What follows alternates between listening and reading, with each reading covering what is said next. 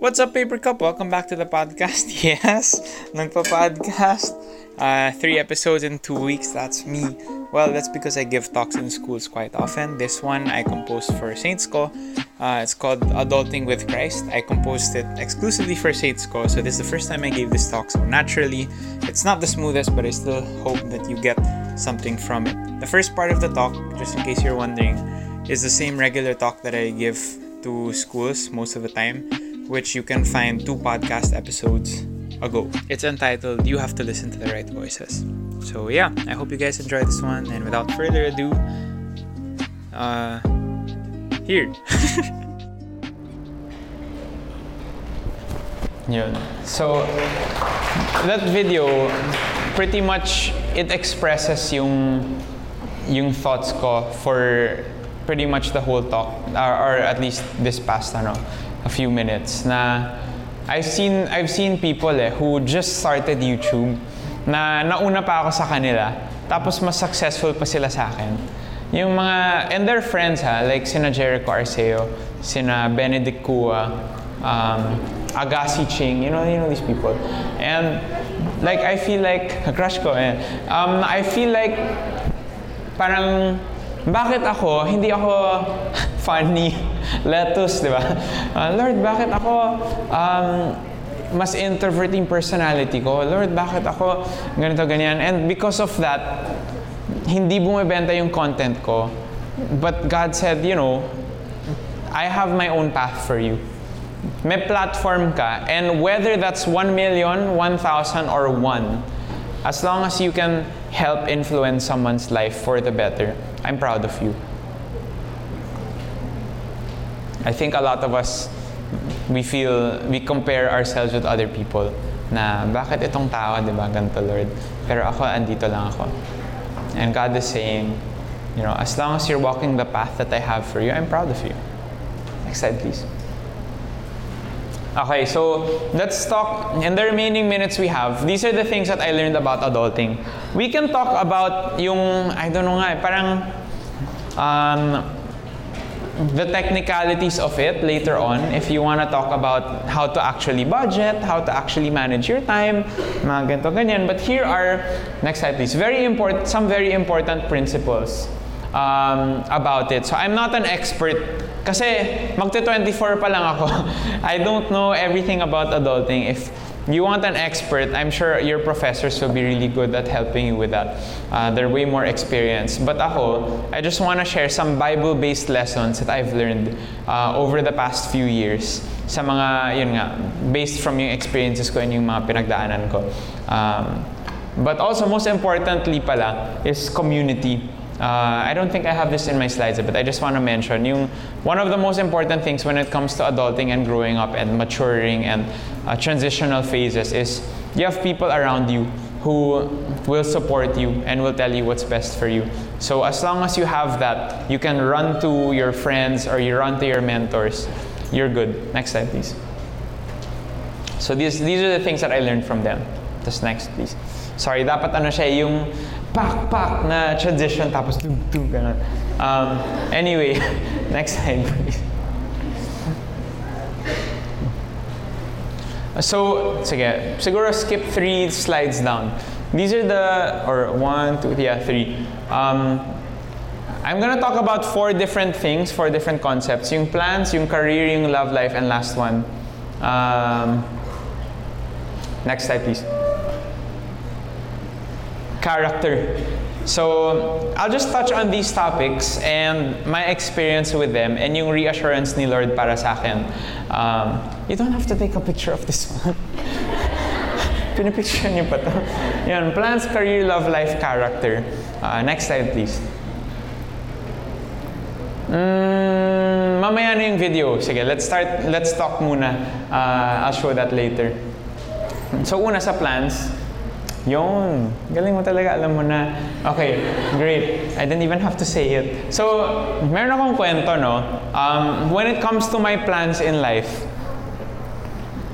until last year, pag nagfa-family reunion, and as in yung middle name ko is Mercado. So the big Mercado family, siguro we're 50 to 70 people in one house. Tapos, as an extended family talaga that I don't see only once a year pag Christmas and New Year, or Christmas, New Year's, and then maybe some other event also. But only 2 or 3 times a year. And then, syempre, the first thing that the titos, titas, lolos, lolas say is, Nathan, tumataba ka. Right? And then after that, they will say, so ano nang trabaho mo? Ano nang work mo? And the first, di ba, parang na-intimidate ako kasi, YouTube po. Parang, oh my gosh, like, what am I gonna say? Hala, YouTube? Lalo na noon, hindi pa yun very accepted. Even now, I don't know how many people regard it as a real job. Now, I just treat it as entrepreneur ako. But, yun, parang back then, they're like, is there money there? Is there security there? Ganun, ganun. And I said, I don't know. I don't know I'm not sure about my 5-year plan ka na ba? Do you know where you'll be in 10 years? I'm not so sure po. And na-insecure ako kasi a lot of them are also successful. Diba? A lot of them are also, I felt like they were expecting a lot from me para I can make my family proud. But yun, that insecurity kind of flooded me. Next slide, please. But I realized, the Bible says, trust in the Lord with all your heart and lean not on your own understanding. In all your ways, acknowledge Him, and He will direct your path. He will make your path straight. Proverbs 3, I think, verses 4 to 6, something like that. And that really helped me. And I said, Lord, because I know na ito na yung plano mo para sa akin, at least ngayon, kasi baka later on, iba na yung plans mo sa akin maybe later on, you'll call me to be, a missionary, or I'll work in a corporate job or anything. But right now, I know this is where I'm called, to encourage people through the internet. And I know you're proud of me, and I'll trust you. And ever since I made that decision na itatrust ko na lang si Lord, and I'll surrender yung plans ko sa Kanya, He has not let me run out of work. So minsan makikita niyo na lang sa Instagram ko na parang I'm promoting Jollibee or promoting whatever, but that's not for me to get rich. I consider it as God's blessing and God's provision. Na Nate, I'm giving you your daily bread. I'm making sure that you're not gonna go, diba? Nothing is gonna go to waste. I'm gonna make sure that I'm providing for you. And that's God's reassurance for me.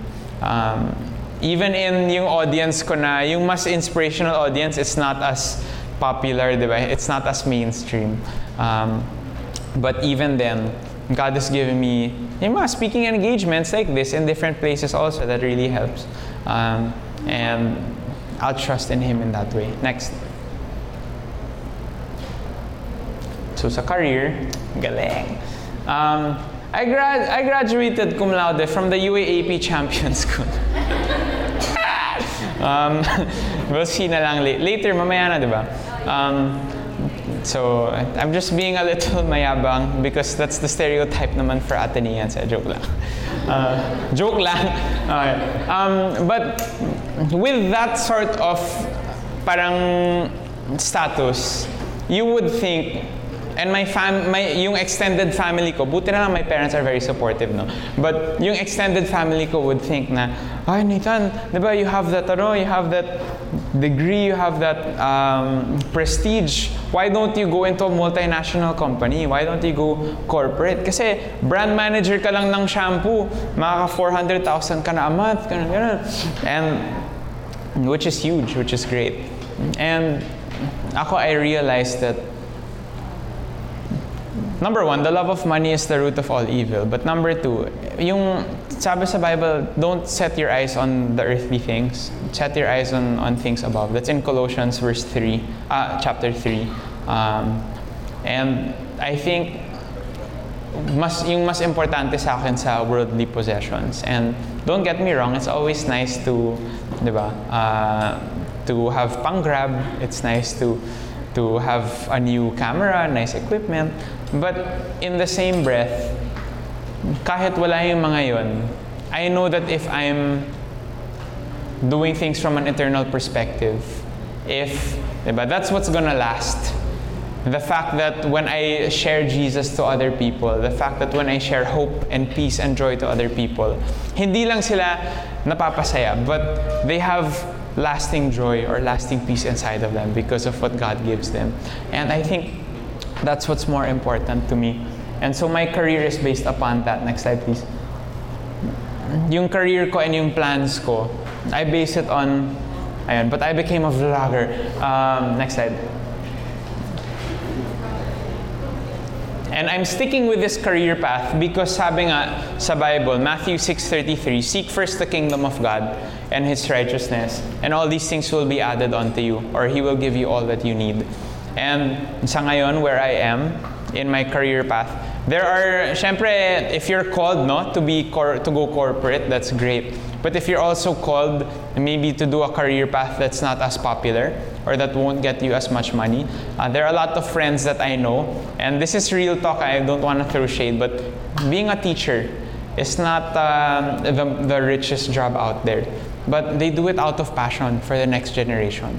Yung mga, so, mag-thank you kayo sa mga profs niyo. They're really doing this out of love for you guys. So, when the kingdom of God is what's on my mind, yung eternal perspective that I just want to serve God, He's been giving me everything that I need, including Joe. No, next slide, please. So, third is love life. Okay, I'll just tell the story ng love story namin ni Pauline. I met her at a concert. Wow, close up. And I met her at a Christian concert actually. Familiar ba kayo kay Chris Tomlin? Yung good father, mga ganun. Basta Christian artist siya. He came here to the Philippines to do a Christian concert. Tas I met her there, and back then, I didn't really, parang friends lang. But then, we ended up going to the same church. And then, nagsiserve siya sa guitar. Gitarista siya. Ako, pianista ako. So, we would be serving. And then, sa stage, magkatabi yung piano and guitar pa. So, our friendship would develop lang over the years through serving God. But, yun, it's a good thing. Na parang, I'm happy na yung friendship and yung relationship namin is based upon doing something for the Lord. And I'm sorry that I sound super Christian right now. Sometimes nakaka-cringe, but it's really something that's near and dear to my heart, no? And so I met her nung high school. I met her 12 years old ako. Yun yung concert. 12 years old ako. But over the years, yung friendship namin nag-develop. And I was in high school, 4th year high school, when I realized, parang I really like this girl. Parang best friends kami and I want to be her best friend forever, ganon. And, yun, cute. So, pero sabi ko, and I realized I'm talking to mostly ladies in this room, so I'll address them, that personal conviction ko lang, this is just me, I didn't want to take her out ng yung pambayad namin sa dates is from my parents. Yung pang-allowance lang. Yung personal ko is I wanted to work hard for the money that I'll use to take her out on a date. And gusto ko sustainable siya. So, that coupled with yung mga, syempre yung mga comments ng family and church and everything na, hey, mag-focus ka muna sa studies, ganun. I honored that, and the moment that I got out of college, nag-YouTube na ako, and it was sustainable naman. So, yun, niligawan ko siya. I get lost you. Can I make you ligaw? Yun. And I think one of the values, and there's a lot of things that I learned when it comes to love life, but one of the things I learned when it relates to adulting is God has His perfect time. So, may mga times din na sobrang aga. For example, I'm one of the ones getting married really early in my life. And there are people who are also getting married really late. And there are different schools of thought there. Sometimes people say, oh, get your life together muna. Dapat sobrang secure mo muna bago ka magpakasal. There's others na the two of you, if you know it's each other, then just figure life out together. Adventure yun. So, I'm on the other side. latter side. And where you are, it depends on you. But my point is, may timing si Lord para sa'yo. Next slide, please. And for the girls, you deserve someone who will wait for you. So from fourth year high school to graduate from college, I waited. And she was still my crush. Thank God na lang na parang nag-persevere talaga ako by His grace. But she was still my crush by the time I graduated college. And that's when I said, you know, waiting all this time, parang, and best friends na kami nun, I think it's time. And yun, it was just, I knew that God's blessing was there because I stood by my convictions. Next slide. And some things that I just a little more practically want to convey when it comes to love life, because this is one of the most interesting topics. And ito, a lot of these are more of my opinion. There's the money thing, the marriage thing, and the mission thing. Ay, sorry, next slide please. Parang, next, yeah. Yun, sorry, mali. I put the wrong slide, my bad. The money thing, the marriage thing, and the matrabaho thing. Those three things, for me, the money thing is, are you financially responsible for it? Diba?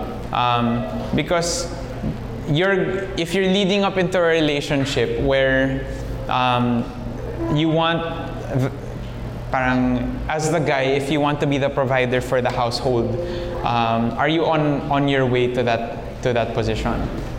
Number two, mag-charge ka na. Number two, the marriage thing. For me, dalawa lang naman yun eh. Either magbe-break up kayo or magpapakasal kayo. Real talk. Okay?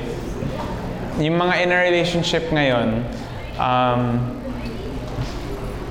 real truth is you're either gonna break up or get married. And you want somebody who is gonna date you for the long run.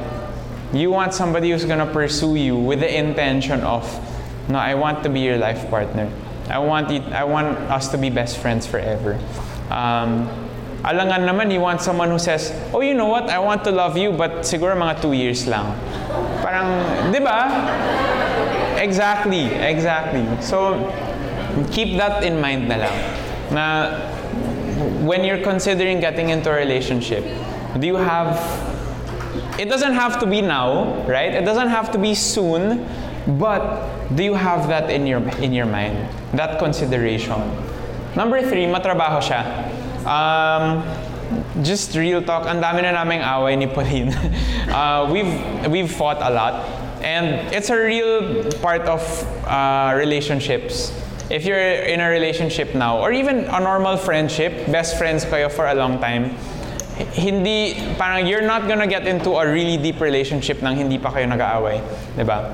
If you don't fight, then are you really good friends, diba? But it takes a lot of work. It takes a lot of communication of your feelings. So on my end, hindi ko naman vina-validate yung mga feelings ni Pauline. Sometimes parang, oh, ba't ka galit? Oh, ba't ka malungkot? Ganun. Eh, kasi ikaw, ganun. Sorry na. It's my fault. I'm already apologizing. Pwede nang okay na tayo. Ganun. Eh, bawal ba maging malungkot? Diba? Parang I'm not validating her emotions. But on the other end also, sorry, Pauline. Podcast kasi to. It's gonna be posted. Sorry, Pauline, if you're listening. Tawag doon. Sometimes, kunyari, so, saan mo gustong kumain? Where do you want to eat? You know that question? Tapos, I want Jollibee. Tara Jollibee tayo, ganun. Tapos parang biglang magtatampo siya. Bakit? Why are you, you asked me where I want to eat eh. Sabi, tapos she'll say, you didn't ask me where I wanted to eat. Diba? Or, kunyari, nasa bahay kami, tapos she will ask me, Nate, are you thirsty? And then I'll say, oh no, I'm good, thank you. Tapos I'll continue with my work. Tapos magtatampo siya. Why are you mad? Ba't ka galit? Tapos, you didn't ask me if I was thirsty. I was thirsty eh. Sometimes medyo malabo, but also I understand that from a girl's point of view, she wants me to be able to understand na ano ba, ba't wala kang empathy para sa akin? Ba't di mo ako kina-consider? Relate ba kayo, girls? It makes sense, no? That how come you're not considering my feelings? I'm asking you. So there's a lot of things that we're learning about each other, and thank God na lang that by His grace, no, we're still going strong. And basta we stay humble and teachable. The last thing is that you gotta be the person that the person you're looking for is looking for. What? Ang sabi niya? Na, be the person you're looking for is looking for. This is a quote from Andy Stanley. He's a preacher. And, you know, I think in this world where we're always like, I have to look for Mr. Right, I have to look for the best one for me. Are you the best one for her? Ikaw ba yung Mrs. Right para sa kanya? Diba? How are you in your character building? How are you in your learning to communicate or learning to be a better person? Sometimes our relationships get very transactional, get very selfish. Oh, I just want someone who will fill the void in my heart. I just want somebody who I can always talk to, who will always listen to me, who will feed me, who will be with me, who will me. That's not what relationships are about. To be real with you, relationships are a partnership where you actually start to care more about the other person than yourself. Sabi nga, love your neighbor as yourself, but even more sabi din sa, I'll quote another Bible verse, sa Ephesians 5, it says, the love in a relationship, specifically in a marriage, is like Christ's love for the church. Ano bang ginawa ni Jesus para sa atin? He died. So, unless you're willing to die to your own desires and die to yourself and give your life to somebody, kahit sobrang hirap, kahit susunduin ko pa si Pauline sa Pampanga, just go and then like 2 hours drive and then come back, diba? But she's what matters to me. She's what's worth it. But it's real. So matrabaho siya. So if you have these three things considered, and you have be the person you're looking for is looking for considered, then maybe, diba? Then I hope that will result in your relationships being more fruitful. Yan. Next slide. So sa character, next pa. Sige, I think 2 more slides. I think your life is nothing without character. Sabi nga ng mga tao, kahit sobrang yaman, up, my bad. Yun. Sabi nga ng mga iba na parang, you can be really rich, you can be really famous, but if you don't have character, it's nothing. Diba? I know a lot of people who, and I'm sure in our heads, we'll be able to name names. I'm not gonna say anyone's name, but of people na pasikat sila, or maybe sikat nga sila, or mayaman sila, or whatever, but they don't have the character to back it up. And the Bible says that a man who walks in integrity, even if he's poor, is better than a rich man na pangit yung character niya. And Proverbs repeatedly says that your integrity is better than riches, than gold. So three of the things that I like to pound on is, 1, patience is the best policy. I know honesty is the best policy, joke lang yun. Patience is the best policy. That in this world of we're always checking our phones, we always refresh, diba? We always, yung scroll para mag-refresh. Sanay na tayo sanay yung mga utak natin to get results right away. When we have a question, we can just Google it. But ask your professors during their time re-research sila, they have to go to the library pa. Diba? They have to look up the correct book and scan the book for the information that they need, and it takes a long time. Ngayon, Wikipedia na lang diba? And there is value in patience. Sa ngayon, parang we feel like, I'm so depressed, it's so sad, this problem has been going on. How long has the problem been going on? 1 week. Depressed ka na, 1 week pa lang yung problem mo. And I mean, I'm not belittling people's struggles. I'm just saying that there are people who have been going through hard times for years. And the victory that they get from, I know someone 7 years battling with cancer, diba? A few years battling with this certain struggle, and then they see God's victory there. The joy is so much greater. The peace is so much greater. The victory is so much greater. So, that's what I like to say. We're all still so young. We have so much ahead of us. So, don't resort to permanent decisions based on temporary situations. What do I mean? Temporary lang yung struggle mo. Temporary lang tong pinagdaanan mo. Don't make a permanent decision. Mental health-wise, as extreme as it can get, don't resort to suicide just because this one thing is happening and it's only been, diba, this much time. And I mean, don't commit suicide at all. What am I talking about? Next slide. Discipline wins also. For the sake of time, I'll just say, build habits that will build your life. Even the smallest ones, even reading your Bible 10 minutes a day compared to 0 minutes a day, even verse of the day nga lang compared to nothing is so much better. Diba? Mag-push-ups ka lang ng 10 push-ups a day, kahit 5 push-ups a day lang compared to 0, that's so much better. You eat healthier, kahit mag 1 salad a week lang compared to 0 salads a week, that's so much better. So, discipline yourself to do things that are good for you. Discipline yourself to wake up early, which you already have done. Thank you for coming. Yung mga ganong things, or to exercise. And that's what's gonna get you far in the long run. Next slide. Yun. And then the last one is sit down and be humble. So always be, I missed a slide there, but basically it was supposed to be sit down and be humble, and then yung but. But yung sit down and be humble, I think a lot of new companies, yung mga modern companies, they hire based on teachability. They hire based on skill, yes. They hire based on yung grades mo sa degree, yes. But they also take into account, and some companies even more than those other factors, if you're teachable, if you have good character, if it looks like you're a person of integrity, if it looks like kung magkamali ka, tapos iko-correct kita bilang boss mo, anong gagawin mo?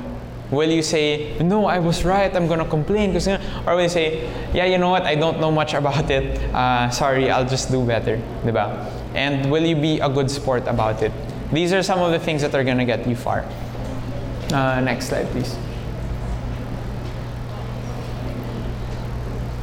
Yun. But the thing is, even if I'm about to end now, but the thing is, even if we do our best to build our character, to build our love life, to build our career, the truth is, we will all make mistakes. We will get lost. But if you're with God, you'll always be okay. I've made so many mistakes already.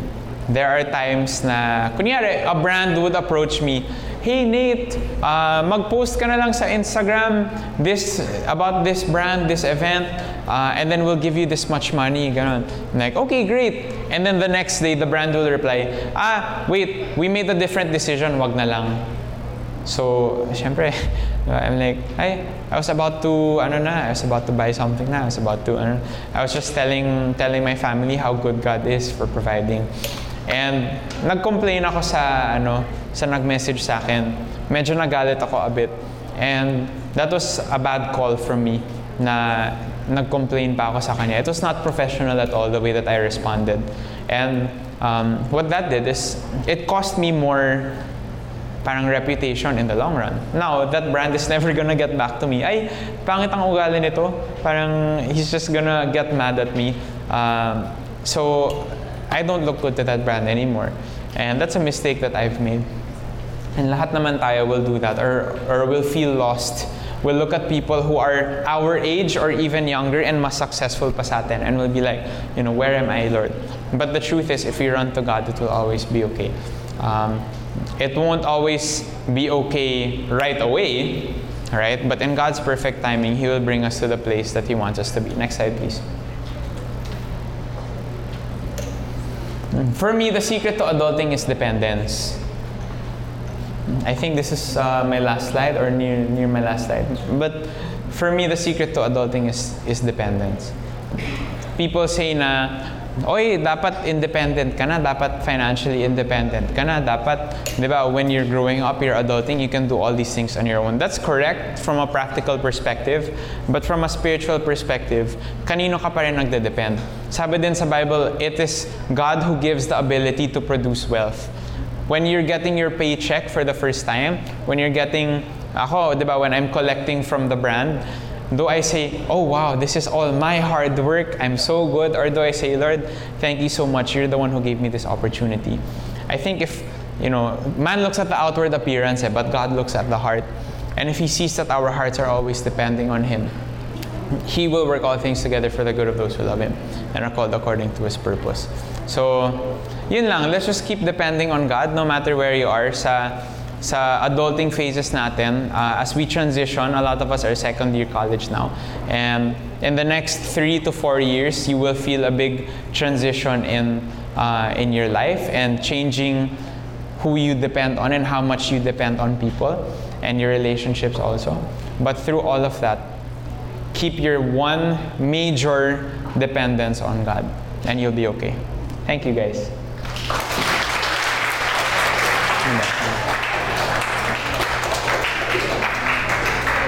So that was very interesting. Para tayo guys nakikinig ng live na YouTube video. And may time pa tayo, kahit short time para magtanong. So gaya ng segment ni Nate sa YouTube niya, Q&A. Q&A. If you have questions, feel free na pumunta kayo dito sa unahan. Kahit tatlo, mag-interview tayo ng tatlo. Yeah, so questions can be about anything. They can be about yung, di ba yung channel ko before, or the way that, I don't know what they used to edit, or anything about making videos, or about adulting mismo. Anything goes. Love life. Joke lang. Guys, so na.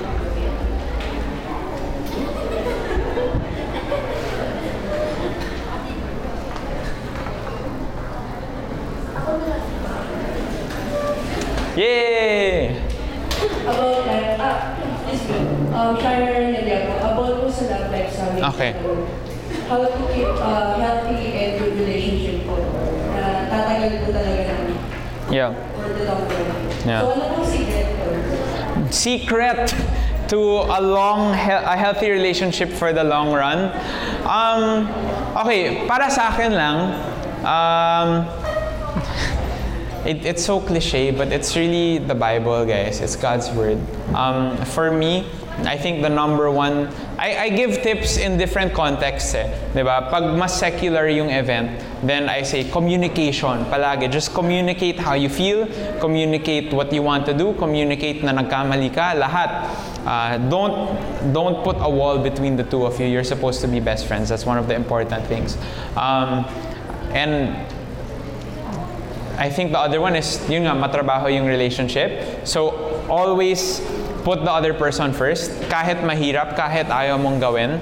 There are times that I want to prioritize yung pag-YouTube ko. Or diba, sometimes filmmaking or making a video that I'm really passionate about, kaysa mag-date kay Pauline. But, sorry Pauline, nakamike ako eh. But there are also, parang, spending time with her is more important than that. Diba? So there are those things, but also in the Bible kasi it says, I'll refer to two parts of the Bible, the start and the end. The start of the Bible, yung Genesis, sabi ni God, diba, I'll create man. And then I told Adam na you gotta work, you gotta tend the garden, you gotta take care of the garden. Ito yung mission in life ko para sa'yo. You take care of my creation. And then sabi niya, it's not good for man to be alone. I'll make a suitable helper for him. So Eve came, and Adam and Eve, and marriage and all of that stuff. I think the principle there is that Adam knew what his life mission was from God. Adam knew yung calling niya from the Lord. And I think tayo, if we know where we're headed in the Lord, then parang He will make everything else work also. So again, seek first His kingdom. Secondly, yung last part ng Bible, yung Revelation, that is when Jesus and the church finally meet and they have the big wedding in the sky. But that's just, you gotta represent Jesus in in your relationship. Ako, I haven't been in a relationship for too long, so I'm not an expert. But theoretically, in principle, and I'm gonna see more of this, I'm sure, and I'm gonna have a hard time, I'm sure. But you gotta die to yourself the way that Christ died for the church. Both sides. So yeah, and just follow what God says about marriage and relationships and loving people in the Bible, and I'm sure that's gonna get you far.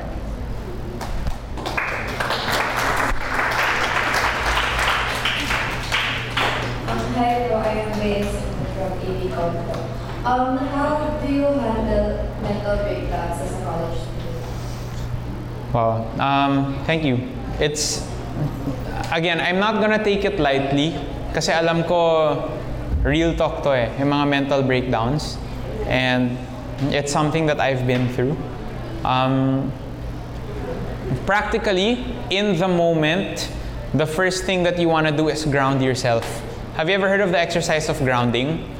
Yung grounding, parang think of one thing that, think of 5 things that you can see, think of 4 things that you can hear, think of 3 things that you can feel, 2 things that you can smell, and 1 thing that you can taste. Something like that.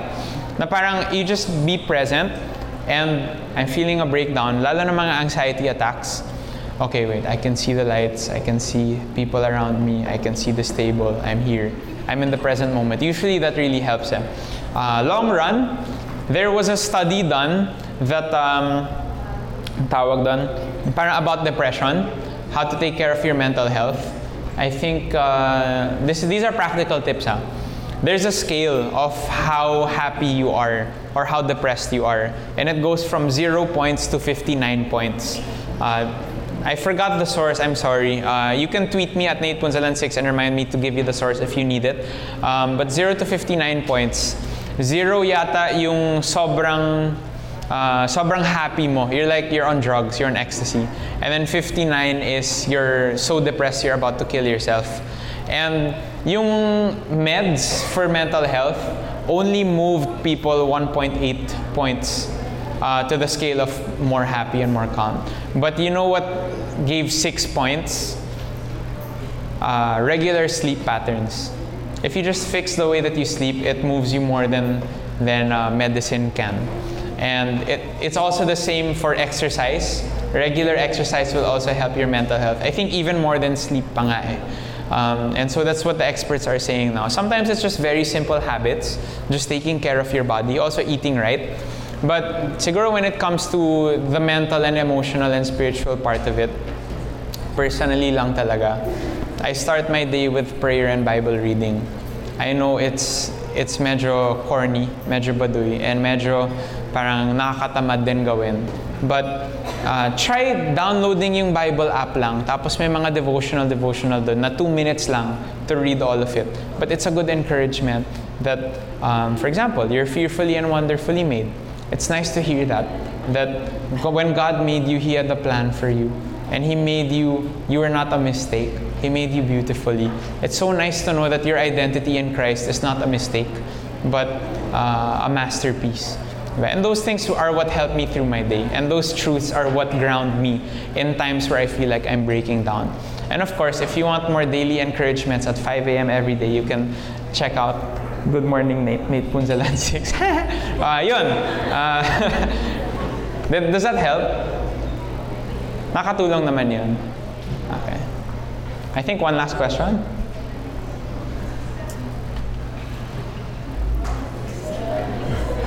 Hi, everyone. Hi.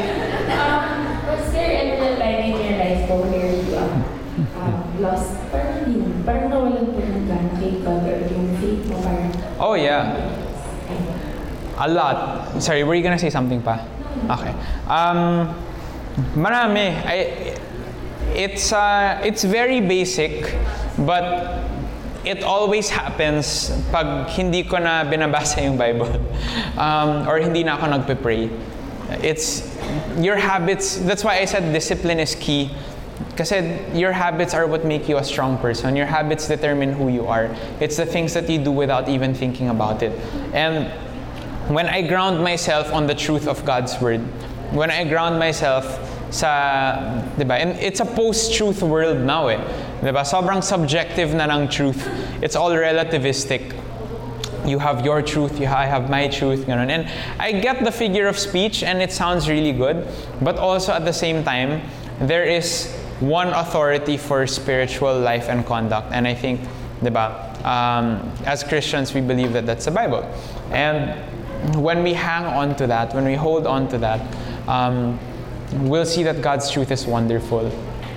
A lot of us, syempre CCD, I'm sure if you've been here for a while or you've been following God for a while, you know that the Bible is not just a list of rules. It's not just a list of irrelevant stories. All in all, it's one big story about Jesus and one big love letter to you. That God loves you so much that He gave His Son, diba? And that you can have abundant life in Him. And there's this verse in Psalm, I can be as Christian as I want because it's CCD.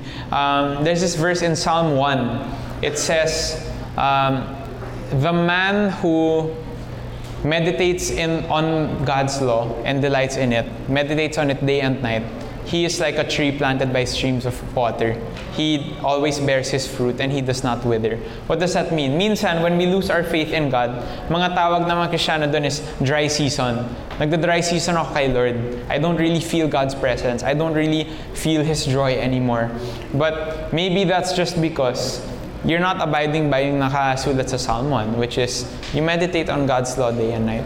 You think of the things of God day and night. And yun lang. But I think we won't really realize that until we come into contact with community.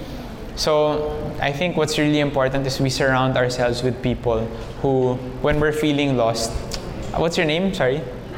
Anna. Uy, Anna. Ano ba? Parang napapansin ko, you're getting lost already. Uy, Anna, but ito yung mga sinasabi mo. You weren't like this before. And you need friends who will correct you. You need friends who will say the right thing and help you say the right thing. And for me, I find that in church. I find that sa barkada ko na minsan bilang guys, Dota lang, di ba? COD lang, kalokohan lang. But when they see sa character ko na kunyari, yung mga good morning Nate, medyo hindi siya, it's not the best quality anymore. They'll ask, Nate, nagbabasa ka ba ng Bible? Kasi parang yung mga good morning Nate, hindi na masyadong inspirational eh. And medyo masakit, but I know that they're saying something that makes sense.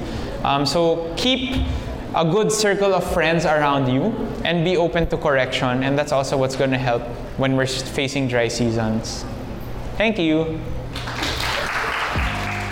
Yun! So ayun po that was my talk, Adulting with Christ. I hope you guys enjoyed. If you learned something, feel free to tweet me at NatePunzalan6. If you want the podcast as fast as possible, download the app Anchor. That's where I publish my podcasts first. And then from Anchor, dinidistribute niya sa Apple Podcasts, sa Spotify. It usually takes about an hour lang naman. So if you don't want to be super notif squad, then no problem. You can find me on Apple Podcasts, on Spotify, on the Google Podcasting, and most of the other major podcast things. And as always, have a great day.